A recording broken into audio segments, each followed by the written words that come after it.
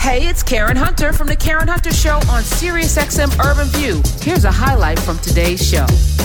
Yesterday, among all of the horrible things that happened yesterday, well, just not all of them. Let me be clear. Just Virginia really sucked yesterday. But there was good news, as I was talking about. You know, New York got his second black mayor ever after David Dinkins, Eric Adams. We have all throughout Ohio, Shontel Brown won. There've been some bright spots, and one of the brightest spots, because we were talking with Glenda yesterday from Higher Heights, was in Durham, North Carolina. For the first time ever, a black woman is now mayor, and I'm going to welcome her in because I want to talk to her about this journey. Let me welcome Mayor-elect Elaine O'Neal. Welcome to the Karen Hunter Show. Hello. Thank you so much for having me. Thank you. Well, listen, it was inspiring watching you. Your speech was inspiring. And, as somebody, are you from Durham, North Carolina originally? I am. I have never lived anywhere else other than Durham. This is what I'm talking about, Mayor O'Neal. This is what I'm talking about. I feel like, we all live places and then we kind of check out. We're like, okay, I'm here. I expect things to get done. I think people should do the things, but we don't know what that ownership looks like. And talk a little bit about your journey from being a lifelong resident in Durham to now being its mayor. Well, Durham has been good to me. I don't know that my story could have happened anywhere else for me other than my hometown. I started in kind of city jobs as a child. As a teenager, I worked at North Carolina Central University School of Law, my law school that I ended up going back to head. And so in between that time, though, I was educated here. I have 2 degrees from Central. I'm a double eagle. That's what we call a double eagle, a math degree, a law degree. And then I was elected to the bench at a fairly early age. I had 3 years of legal experience, and I hit the bench at 32 and served on the bench for 24 years, right? First as a district court judge, which is just first trial level misdemeanors and family law and things like that. 8 years in, my last 8 years of that, I was appointed to be the first female district court judge here, chief district court judge here in Durham. Thereafter, I ran for Superior Court. And again, my hometown elected me to become the first female Superior Court judge. Thought I was going to retire and head to the beach and live somewhere other than Durham. That didn't happen. I ended up getting a call from Central's Law School. We were having some accreditation issues, and I was asked to become the interim dean there to shepherd us through that process. And so I did that, retired again, headed to the beach again. And the call came once again to say, look, would you consider this? And after some grappling with God and Jesus Christ and the Holy Spirit, I said, okay, I guess, we're going to do this. And here I am. So my hometown has been good to me. And I hope to be good to my hometown as his first African-American female mayor. I'm proud to be a Bull City Durhamite. I can't stop smiling because, when you think about service, political service, this is the blueprint. Somebody who's from a place, who's gone through, schooling and community, all of that, sat on the bench. And I want to pause in that for a second because, many judges right now, and you were elected, which is super important. Our justice system, I'm putting up air quotes, on, the day after Ahmaud Arbery, his killers have a jury made up of 11 white people and one black person. You have Kyle Rittenhouse on trial. You already have a juror that's been thrown off for making jokes about Jacob Blake, who was killed, which is why people were in the streets, which is why this young boy decided he was going to cross state line to come and regulate, and kill 2 people. But that judge said you can't even refer to those protesters as protesters, So we have judges making decisions primarily about our black bodies. And, for you to sit on a bench, what was different for you, Elaine O'Neal, when you were a judge? Wow. Very few women. That's for sure. Very few. When I was chief district court judge, there were actually 2 of us, and that's basically the administrator of the system. So you hold court and you are responsible for supervising staff, and you also have to make sure that the courts are scheduling. And there were two of us, one black male and one and me. So very lonely, a very isolating job, but doable because we can do it. You know, we can do these things. So at the Superior Court level, I traveled, you're a circuit court judge. So I traveled for those 8 years and got to see different parts of North Carolina. And once again, it was like a museum specimen a lot of times for people who kind of come in and peek and look at you like this. Is that a black female? You know, so you kind of get those looks. And but again, those are arenas that we must be in those arenas, because there are some change makers who work from the inside out, and there are some of us who have to work from the inside out and from the outside in. So I was one of those who have been called to go in the inside of these agencies and try to make change there. But change is never easy. You know, the revolution will not be televised. We have to go in there and we have to make sure that we are on our game, and we understand that we are public servants. I'm not a politician. I'm a public servant, and I'm there to serve the people, especially the least of these, and especially those who have been left out and left behind and allowed to really become invisible unless you see them, on the TV screen. And then people want to wonder what you do about crime. Well, it's a little deeper than that. You just can't talk about it. There are actual steps to being able to address these issues, and I hope to be able to do that. So we just get in there and work. That's all I know how to do, Karen, is just get it done. I love it. Elaine O'Neal is here, Mayor-elect, Durham, North Carolina. We start off the show talking about a Black Wall Street mall that's opening, that has opened in Stonecrest, Georgia. And let me correct myself. Jacob Blake was paralyzed. He was shot and paralyzed, which was horrific. But Durham had a Black Wall Street as well in the late 1800s, early 1900s, located on Parish Street. It, of course, was the home of Mechanics and Farmers Bank and North Carolina Mutual, Charles Spalding, John Merrick. You have the community of Haiti, which is a nod to Haiti, and it is historic for Black wealth. What are your plans as mayor to pay homage to that, but also for the future of Durham? Where's it going to go under your leadership? Well, I hope up. We definitely can't go down. So that's the short answer. When I think about the legacy of Durham in Haiti, and I remember when 147 went through Haiti in the name of urban renewal. Highway, right? The highway. Mm-hmm. Highway 147, where back then it was Highway 40. But I remember those things, and my aunts and my mom and a lot of them, they worked in the Haiti area. It was a jumping area where all the stars came in, and you had to build more hotels. So I kind of remember a lot of that, and that genius is still here. It's been kind of pushed down, but it's still here. So I'm going to be a part, I hope, of a community of uncoverers, where we begin to uncover that genius again and lift it up, because it hasn't gone anywhere. It's just been pushed down. But now it's time. It's time for us to realize the genius that we have within. And it starts with, just simple things. First of all, we have to unify as a community. We are so divided and so fragmented all over the nation.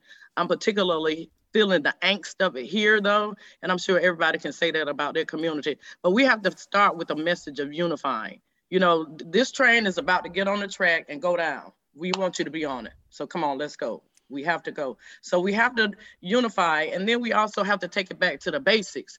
I'm a practicing Christian, so I always go back to the top two commandments. Love thy God, thy heart, with all their heart and soul. And then the second is the greatest of these. Love your neighbor as you love yourself. And we have lost a lot of that self-love in our community. So we have to start beginning to rebuild that trust, if we ever had it, between the government and particularly communities of color and the African-American community. We have to rebuild those things, but we also have to have action. I'm not going to lose my street cred. I'm still able to walk around Durham, North Carolina in all kinds of neighborhoods. My headquarters is downtown on Main Street, and we have two Durhams that's being told. The story's been told on Main Street. You have where I am, where a young man lost his life. a couple of weeks ago before I got down there, and then we have the $1 million apartments. So we have to bridge those gaps, and we have to build the trust in those distressed communities to let them know that we're going to center your voices so that you can be a part and lead the conversations about how we help. So for me, Karen, it's boots on the ground, baby. We got to go. It's time to go, boots on the ground. I don't do a whole lot of talking. You know, as a judge, you do a lot of listening and then you take action. That's the same thing that has worked for me. And I'm going to use that same methodology, boots on the ground. Let's go. Let's go. Elaine O'Neal, let's go. So the biggest obstacle for you, or obstacles, bringing people together? And then go ahead. I'm sorry. You know, these are hard. These are not HARD issues. A lot of these issues are hard issues. HEART. Where's your heart? How can you not feel for the child that, like one of my city council person says, that has to jump in a dry bathtub at night and hear gunshots? You know, you don't have any feeling for wanting to make that better. So it's that basic stuff that we got to care about one another first, and then we can move. You can't tell me we can't find a solution to the housing problem. There seem to be enough houses going up. We can't make it so that people have a place to live in 2021. No, we can do something about that. I just believe it. So and I'm going to work at it. Under your tutelage, under your reach, the police, on several ballots throughout the country, there were referendums about, you know, defunding police, changing police to public service. Under Mayor Elaine O'Neal, what would policing look like in Durham, North Carolina?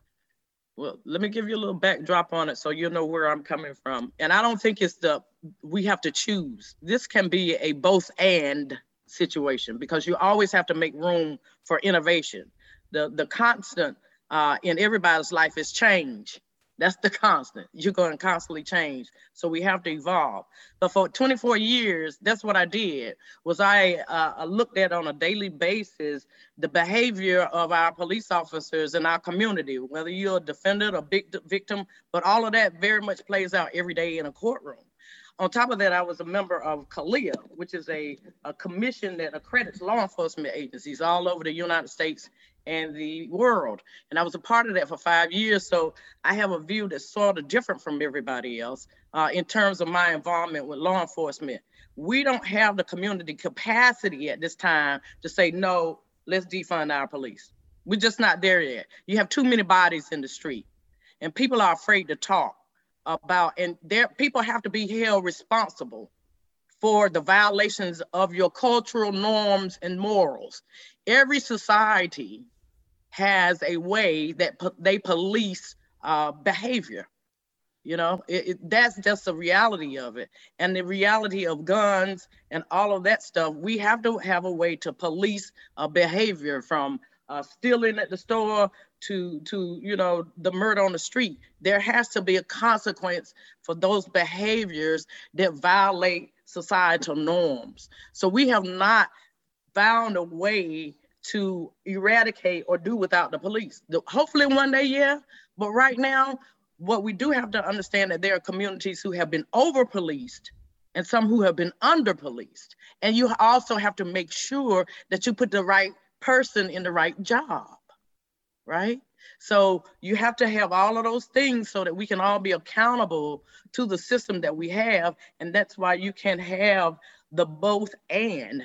You have your police, you make sure they're accountable, you make sure that they're paid well and they're doing the job they're supposed to do. We also make sure that our schools are funded and that children and their families are living a decent and safe home, so that we can begin to understand the community norms. Black people just figuring out how to be families. Do we realize that now? We ain't been families that long, considering we was 400 years right of not even having ownership of our own bodies. Right. Yeah. So we're still figuring that out. And I think people forget that a lot of times, that we didn't have that. This is relatively new for us. So we're going to have to figure that piece out as we develop, you know, because every Black person I know has somebody who's probably in their family has been involved in the criminal justice system, has some mental health issues, just all kinds of stuff from being Black in America. So, you know, we gotta look at that. And so for me as the mayor, I'm trying to take all of those experiences, highlight those who have been unseen, because people like to ride by the ghetto, go around and not see it and complain about what's coming out of it. But you gotta make visible the invisible, and then put those voices first, because we cannot keep telling people how to govern themselves. We have to help them. And I think that we can here in Durham, North Carolina. We have enough resources to do it. So that's what it looks like for me. Is centering the voices of those in the most distressed communities. The first thing I'm planning on doing is having a citywide assessment that's grassroots driven, so that they can tell us what exactly is going on. You know, when we take a census, there are a lot of folk that are not going to be counted. So you can't count people, because people are not going to want you to count them, because we know what happens when you do that. But we can get a read from the community on the needs of the community. And so that's the first thing. That's out the gate, what we got going on, because nobody really knows. We got guesses, but a guess is not good enough in this moment. We have to back that up with numbers. I have a math degree. You cannot fix what you cannot measure. You have to measure it first. So that's the first thing out the gate. Bring those voices in. I'm asking for about 2,000 to 2,500 volunteers to make a commitment to me for at least 2 years for this city, giving 2.5 hours of community service of work outside of your circle, please, not your church family and your friends and your sorority. I'm a member of sorority, I'm a Delta, but let's go outside of that circle, touch people that ordinarily would not have a voice. Let's say we got what we have going on, and then we're gonna go from there. Watch, Durham's gonna be. We're gonna show them how to do it. I already know. You. Well, this is why we're starting a conversation that I want to continue, and I know you have to run. Last thing, Mayor-elect, and there's one of your constituents is on the line, wants to say hello to you as well. Okay. How do we hold you accountable? What does your 4 years? What does success look like? When you 4 years from now, what will you say? All right, I did a good job if this, and this are done. But my term is actually 2 years. Can you believe that? Everybody else is 4, but mine is 2. So, that's really short. So do I ever stop running? No. So that's the accountability piece that's going to be right there. It's going to be in your face. So what I hope to accomplish, the first thing I want to say that I will accomplish is just what I said. We've got to have an assessment of what the problem is. Secondly, I want to mobilize our community. The civil rights movement was just that. It was a movement of people. And we have to have that kind of buy-in across the city to do what we can do, what I know we can do. It really is boots on the ground. And we've been able to do this work in fragmented pieces, but we have enough pieces here in Durham where we can actually put it in a system that works. I want to develop an ecosystem of our children, for our children and our elders, where they can enter on the different ramps and within a certain amount of time be assessed and placed within the system. So we've got to have a community system, a safety net is what I'm calling it, for our most vulnerable population. So at the end of that, I hope at the end of my 2 years, I would hope that I will have at least the beginning.